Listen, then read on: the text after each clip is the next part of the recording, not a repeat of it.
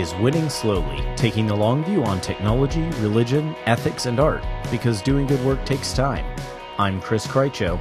And I'm Stephen Carradini, and this is Season 4, Episode 10, and today we are going to talk about... And by that we mean rant about... populism and social media. This is particularly relevant because today we are in North Carolina voting for the presidential candidates, as well as many other candidates on the ballot. But seeing as America is ensconced in a bout of populism, and it's relevant to what we're doing today, we thought we would bump this one up the list and take this one on. I voted, you voted, neither of us voted for that person we'll talk about later in the episode. That's right. Because right. No, we're not populists. Which is funny because in some ways we kind of are populists, but we're not populists in the way that, like, we're going to talk about populism. So let's cut to the talk chase. About populism. What we're actually talking about today.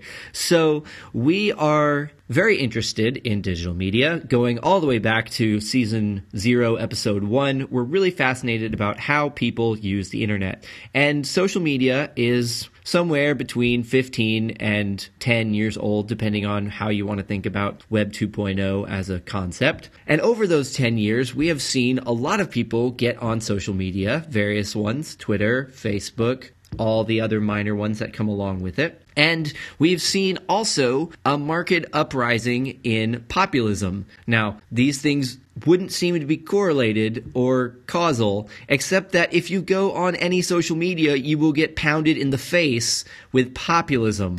And, I mean, maybe we kind of should have expected this. I didn't.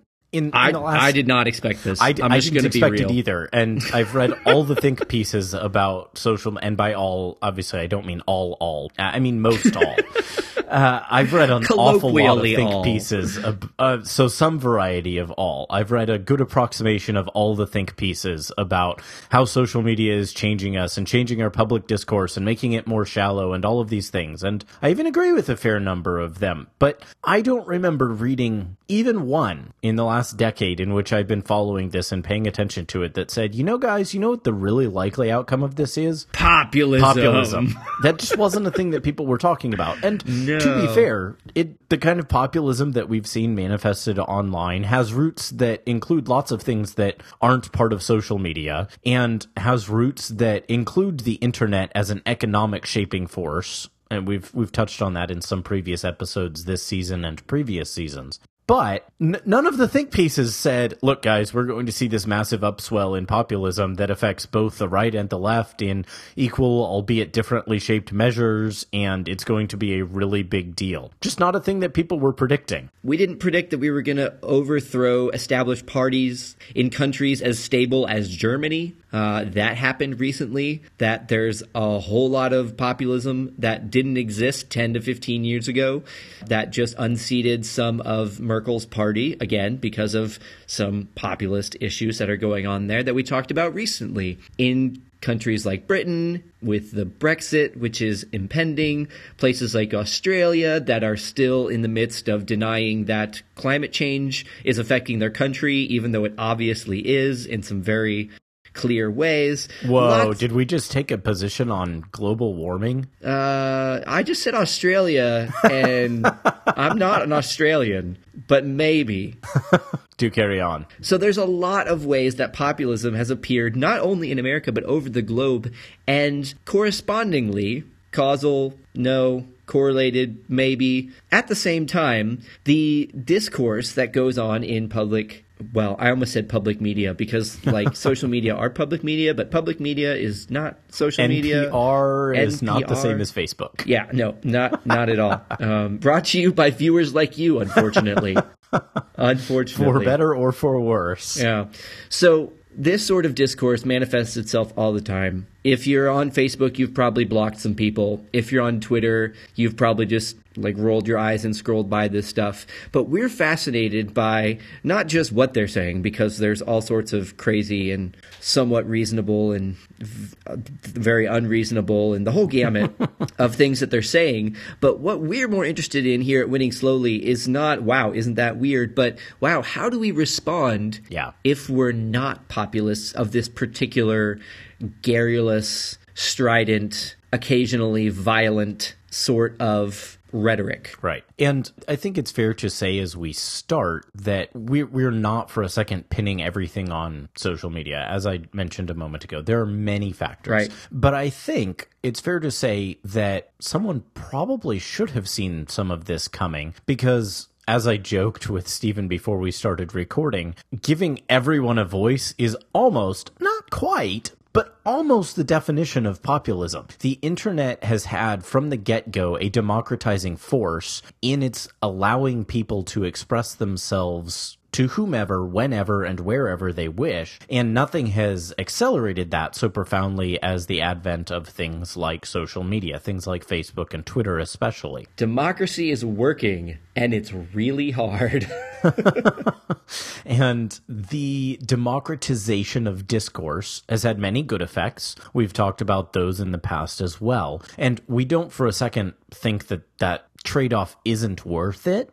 But there is certainly a trade-off. When you give everyone a microphone, as many think pieces have noted, you get a fair bit of bad that comes with it. Right. But one of the effects that seems to come with it is a mob mentality that can arise. We've seen this happen especially on Twitter, where you'll have hordes of people come crash in and descend on an unsuspecting user who said something that one group or another found offensive. And it doesn't particularly matter what the ideological affiliations are. You can be a feminist getting attacked by the Gamergate hordes. You can be a conservative getting attacked by people who think you're a complete hater of this party or that. You can be a fairly sensible person saying that maybe racism isn't cool and get swarmed by neo-Nazis. You can be almost anyone, almost anywhere, on almost any point of political, religious, or other affiliation and get swarmed and mobbed by people who not only profess disagreement with you, but threaten to kill, rape, maim, etc. you because of their deep ideological disagreement with you. This is a pathological form of populism, right, but it's an increasingly common one on the internet. And sad to say, what we've seen both in the United States and elsewhere is that it is also increasingly common not on the internet. And we think the two are probably at least, well, we know they're correlated, and we think they're probably connected. Yeah, and that's particularly relevant to, as I was saying, the ongoing elections with Mr. Donald Trump, who is basically the rock star, can we say that? Rock star of populism? Is yes. that? Maybe someone is trying to contest that globally, but he definitely has a extremely magnetic draw for people who are angry populists. There's a broad crowd of less angry populists who think Bernie Sanders is their bro. Yeah, that's true. And it's kind of funny that sometimes the ends of the spectrum like meet up in the middle. Like it's kind of a loop in that eventually you have similar sorts of concerns. But that's a whole other episode that I would love to take on some other time. And to be clear, we think Bernie Sanders, whatever policy disagreements we have with him, is about 1 billion times cooler than Donald Trump. Yeah. Mostly in that he doesn't threaten to punch people right from the stage of various campaign platforms. We'll link a great video from the show notes of Bernie Sanders seeing a man pass out on stage and immediately running over to see if he's okay. Bernie Sanders is a nice person. Yeah, we like that. He is a nice man. And so it's really interesting to think about as you're processing our national sort of quirk or concern or whatever you want to call it, to think about how we react to people who, in the shorthand, like Trump, but in the longer form, how do we respond to people who are angry populists, who are very, very provincial about particular issues that we feel very strongly about that you shouldn't be provincial. These could be immigration, these could be gun rights, these could be healthcare, these could be any number of things. Right. But the inability to have a reasoned discussion with somebody who you disagree with and instead devolve into insulting them is the sort of angry populism that we believe Trump espouses and that we see on the internet.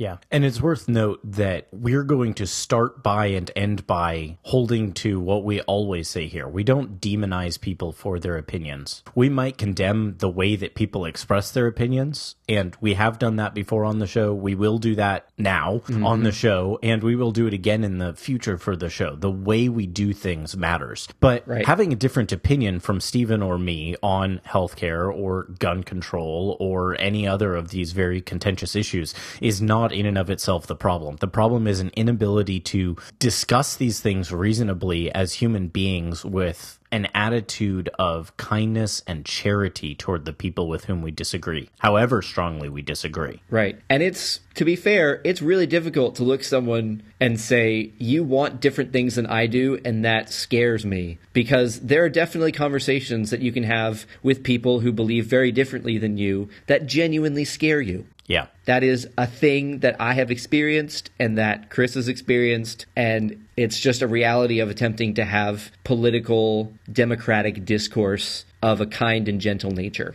Right. Especially in an increasingly diverse society. That's just a thing you have to deal with. And it is hard. Right. Democracy is difficult. It means that we have to engage in these really difficult conversations that aren't very much fun. We talked about that already this season. You can go back and listen to The Price of Democracy if you want to hear us tackle that in detail. Indeed. However, when you're dealing with this sort of populism, there are many ways to engage with it. And on Winning Slowly, we generally posit that you should be generous and charitable, as we said earlier, and you should try to create contact. You should try to be open and talk with people. This is how democracy works. However, there are times when you're dealing with angry, occasionally violent rhetoric of populism that you have to not engage. There's a saying on the internet that we would like to quote for your benefit today. Don't feed the trolls. Indeed. The ancient wisdom of Usenet still applies. Still applies. It may only be ancient by internet standards, but it still applies. Right. There are some people who just want to fight, and that's a real thing. You can pick a fight with a lot of people on the internet. We don't think you should. Right. Now, we do think that you should engage with people when you can in settings where you can have reasoned, scary, but reasoned discourse.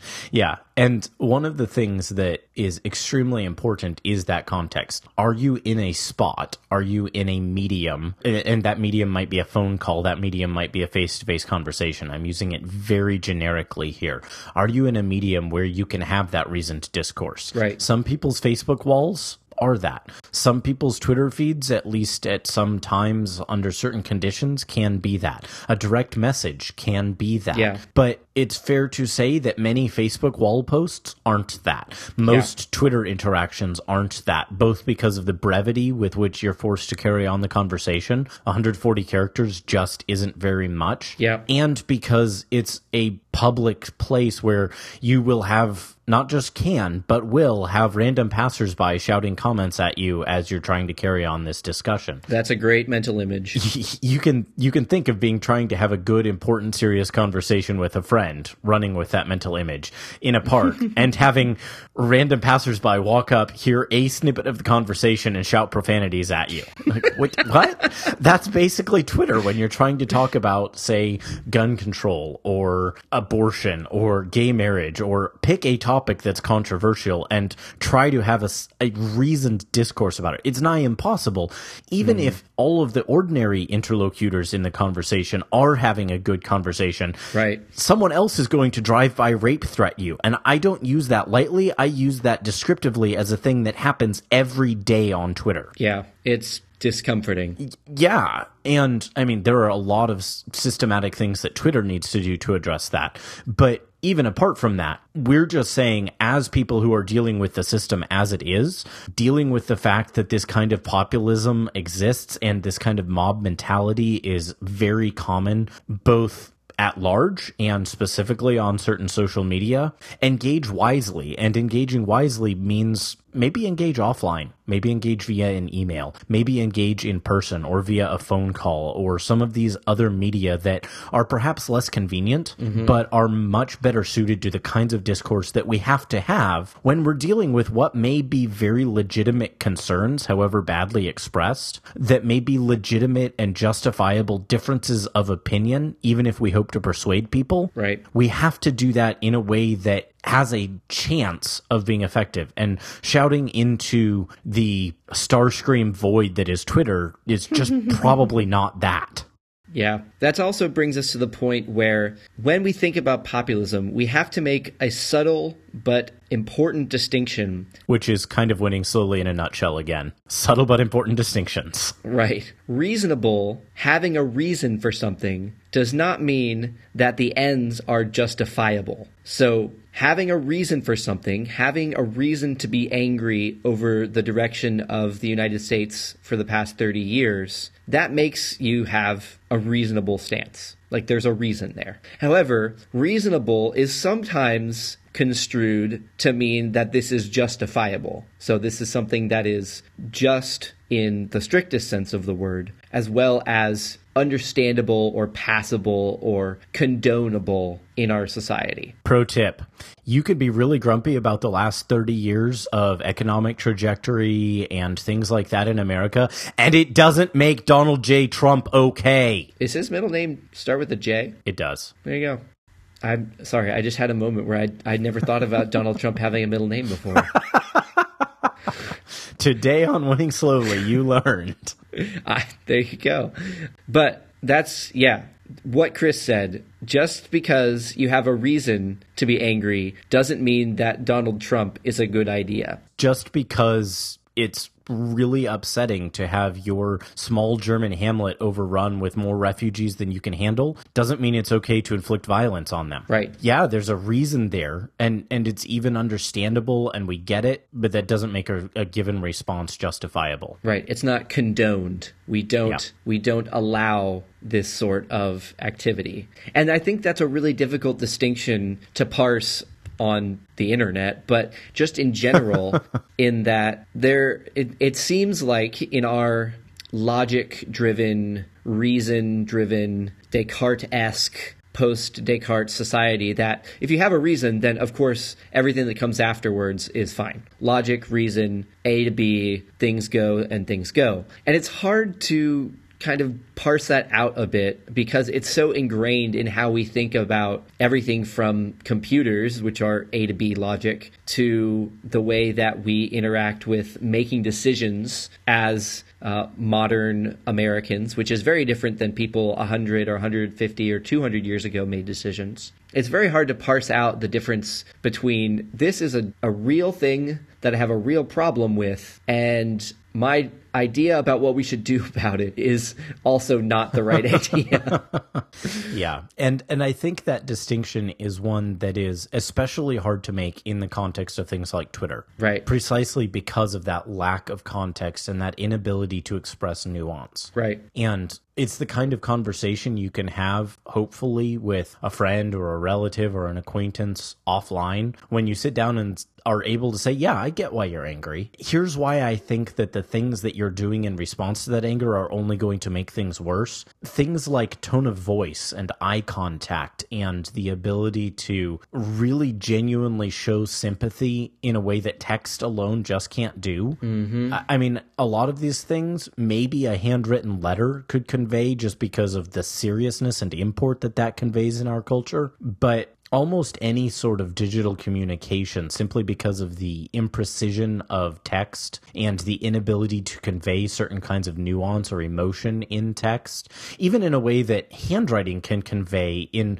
that you can see when somebody's emotional from the shape their handwriting takes if you know their handwriting well. Mm-hmm. Those kinds of things are all so thoroughly lost in a purely digital medium that we just need to be cognizant of that. And we do need to engage sometimes. Mm-hmm. But we need to actively disengage in the contexts where engaging might not just not make things better, but might actively make things worse. We need to be willing to take that course of wisdom and say, look, I'm not going to demonize you for supporting Trump. I'm going to try to understand why you might be inclined to support Trump, but I'm going to engage with you, not in this context, in that context over there. And do that in a way that says, I'm not just being an elitist snob and therefore feeding all the things that make you angry right now because you feel like elitist snobs have ruined the country. And if I just slam you from my ivory tower over here, I'm just going to make it worse.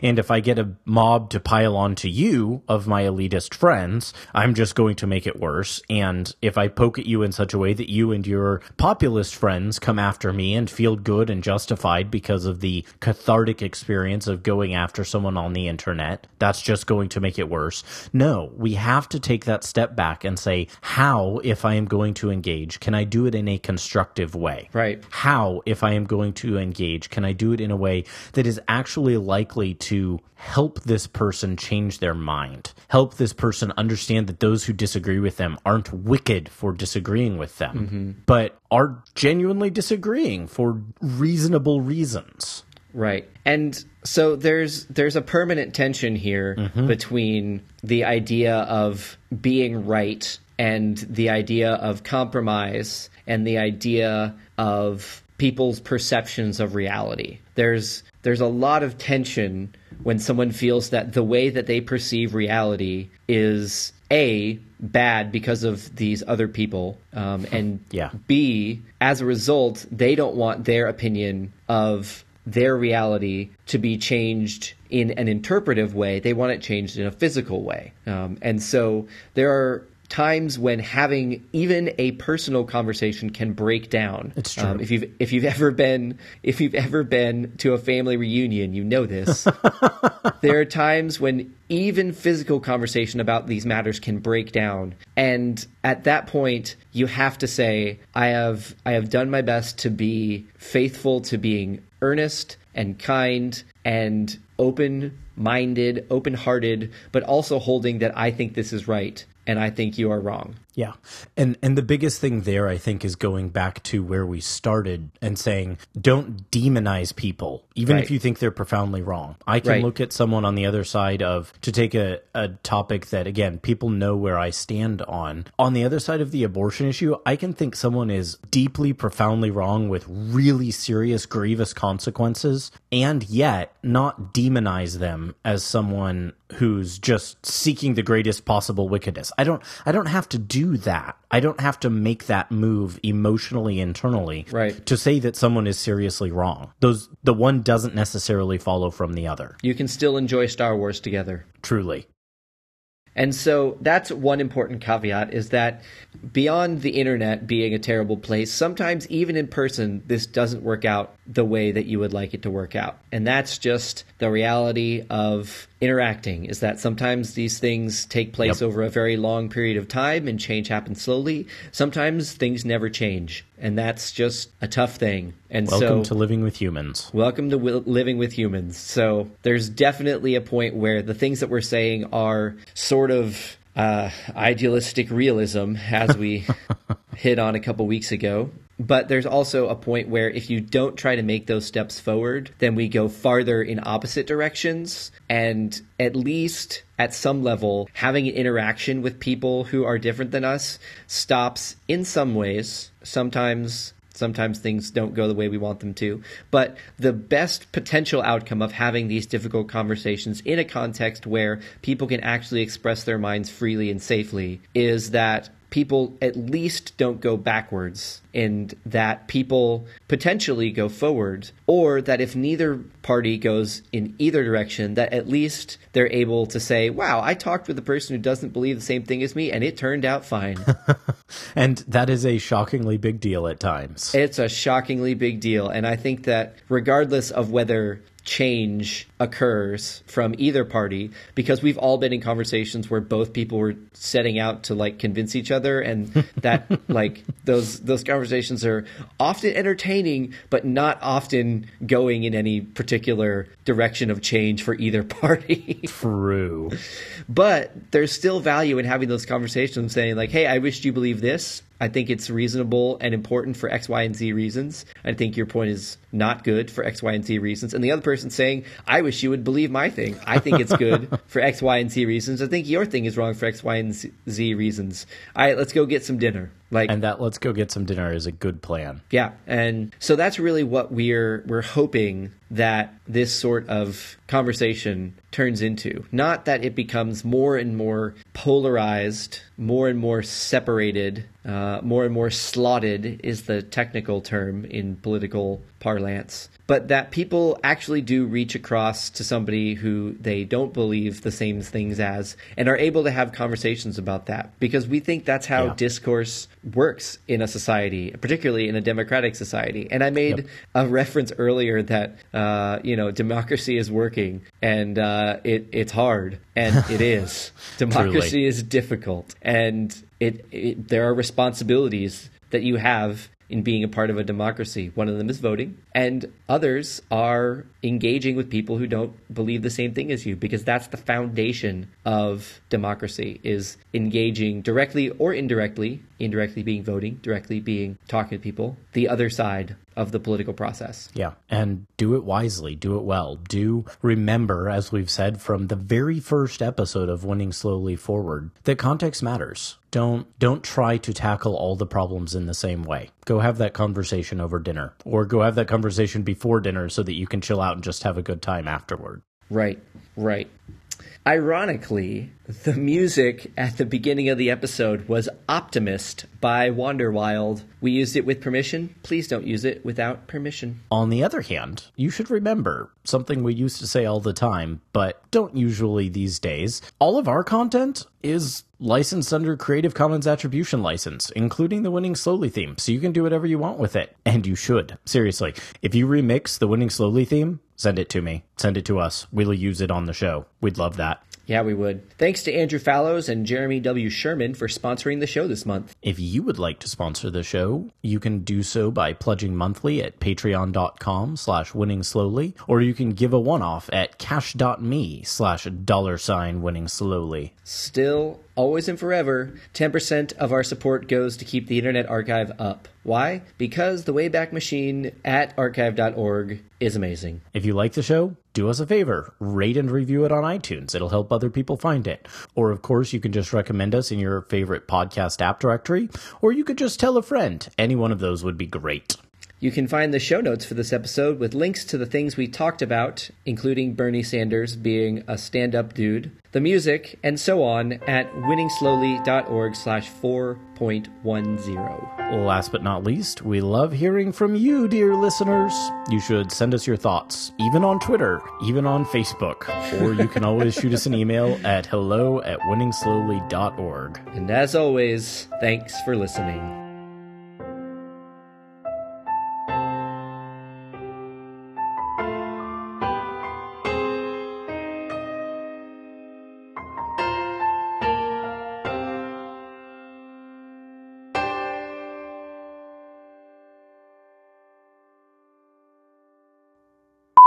But it doesn't make it okay.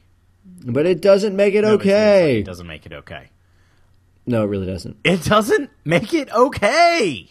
I'm trying to see how high I can go on the... I know. How high? How high? How high? Pretty okay, now that's pretty a little, darn. That's a little... Whoa. Not that high. Not that high. Whoa. But I've got all of this in a track, so I can totally put it as bloopers. Yep, best bloopers ever. How high? Not that high. How high?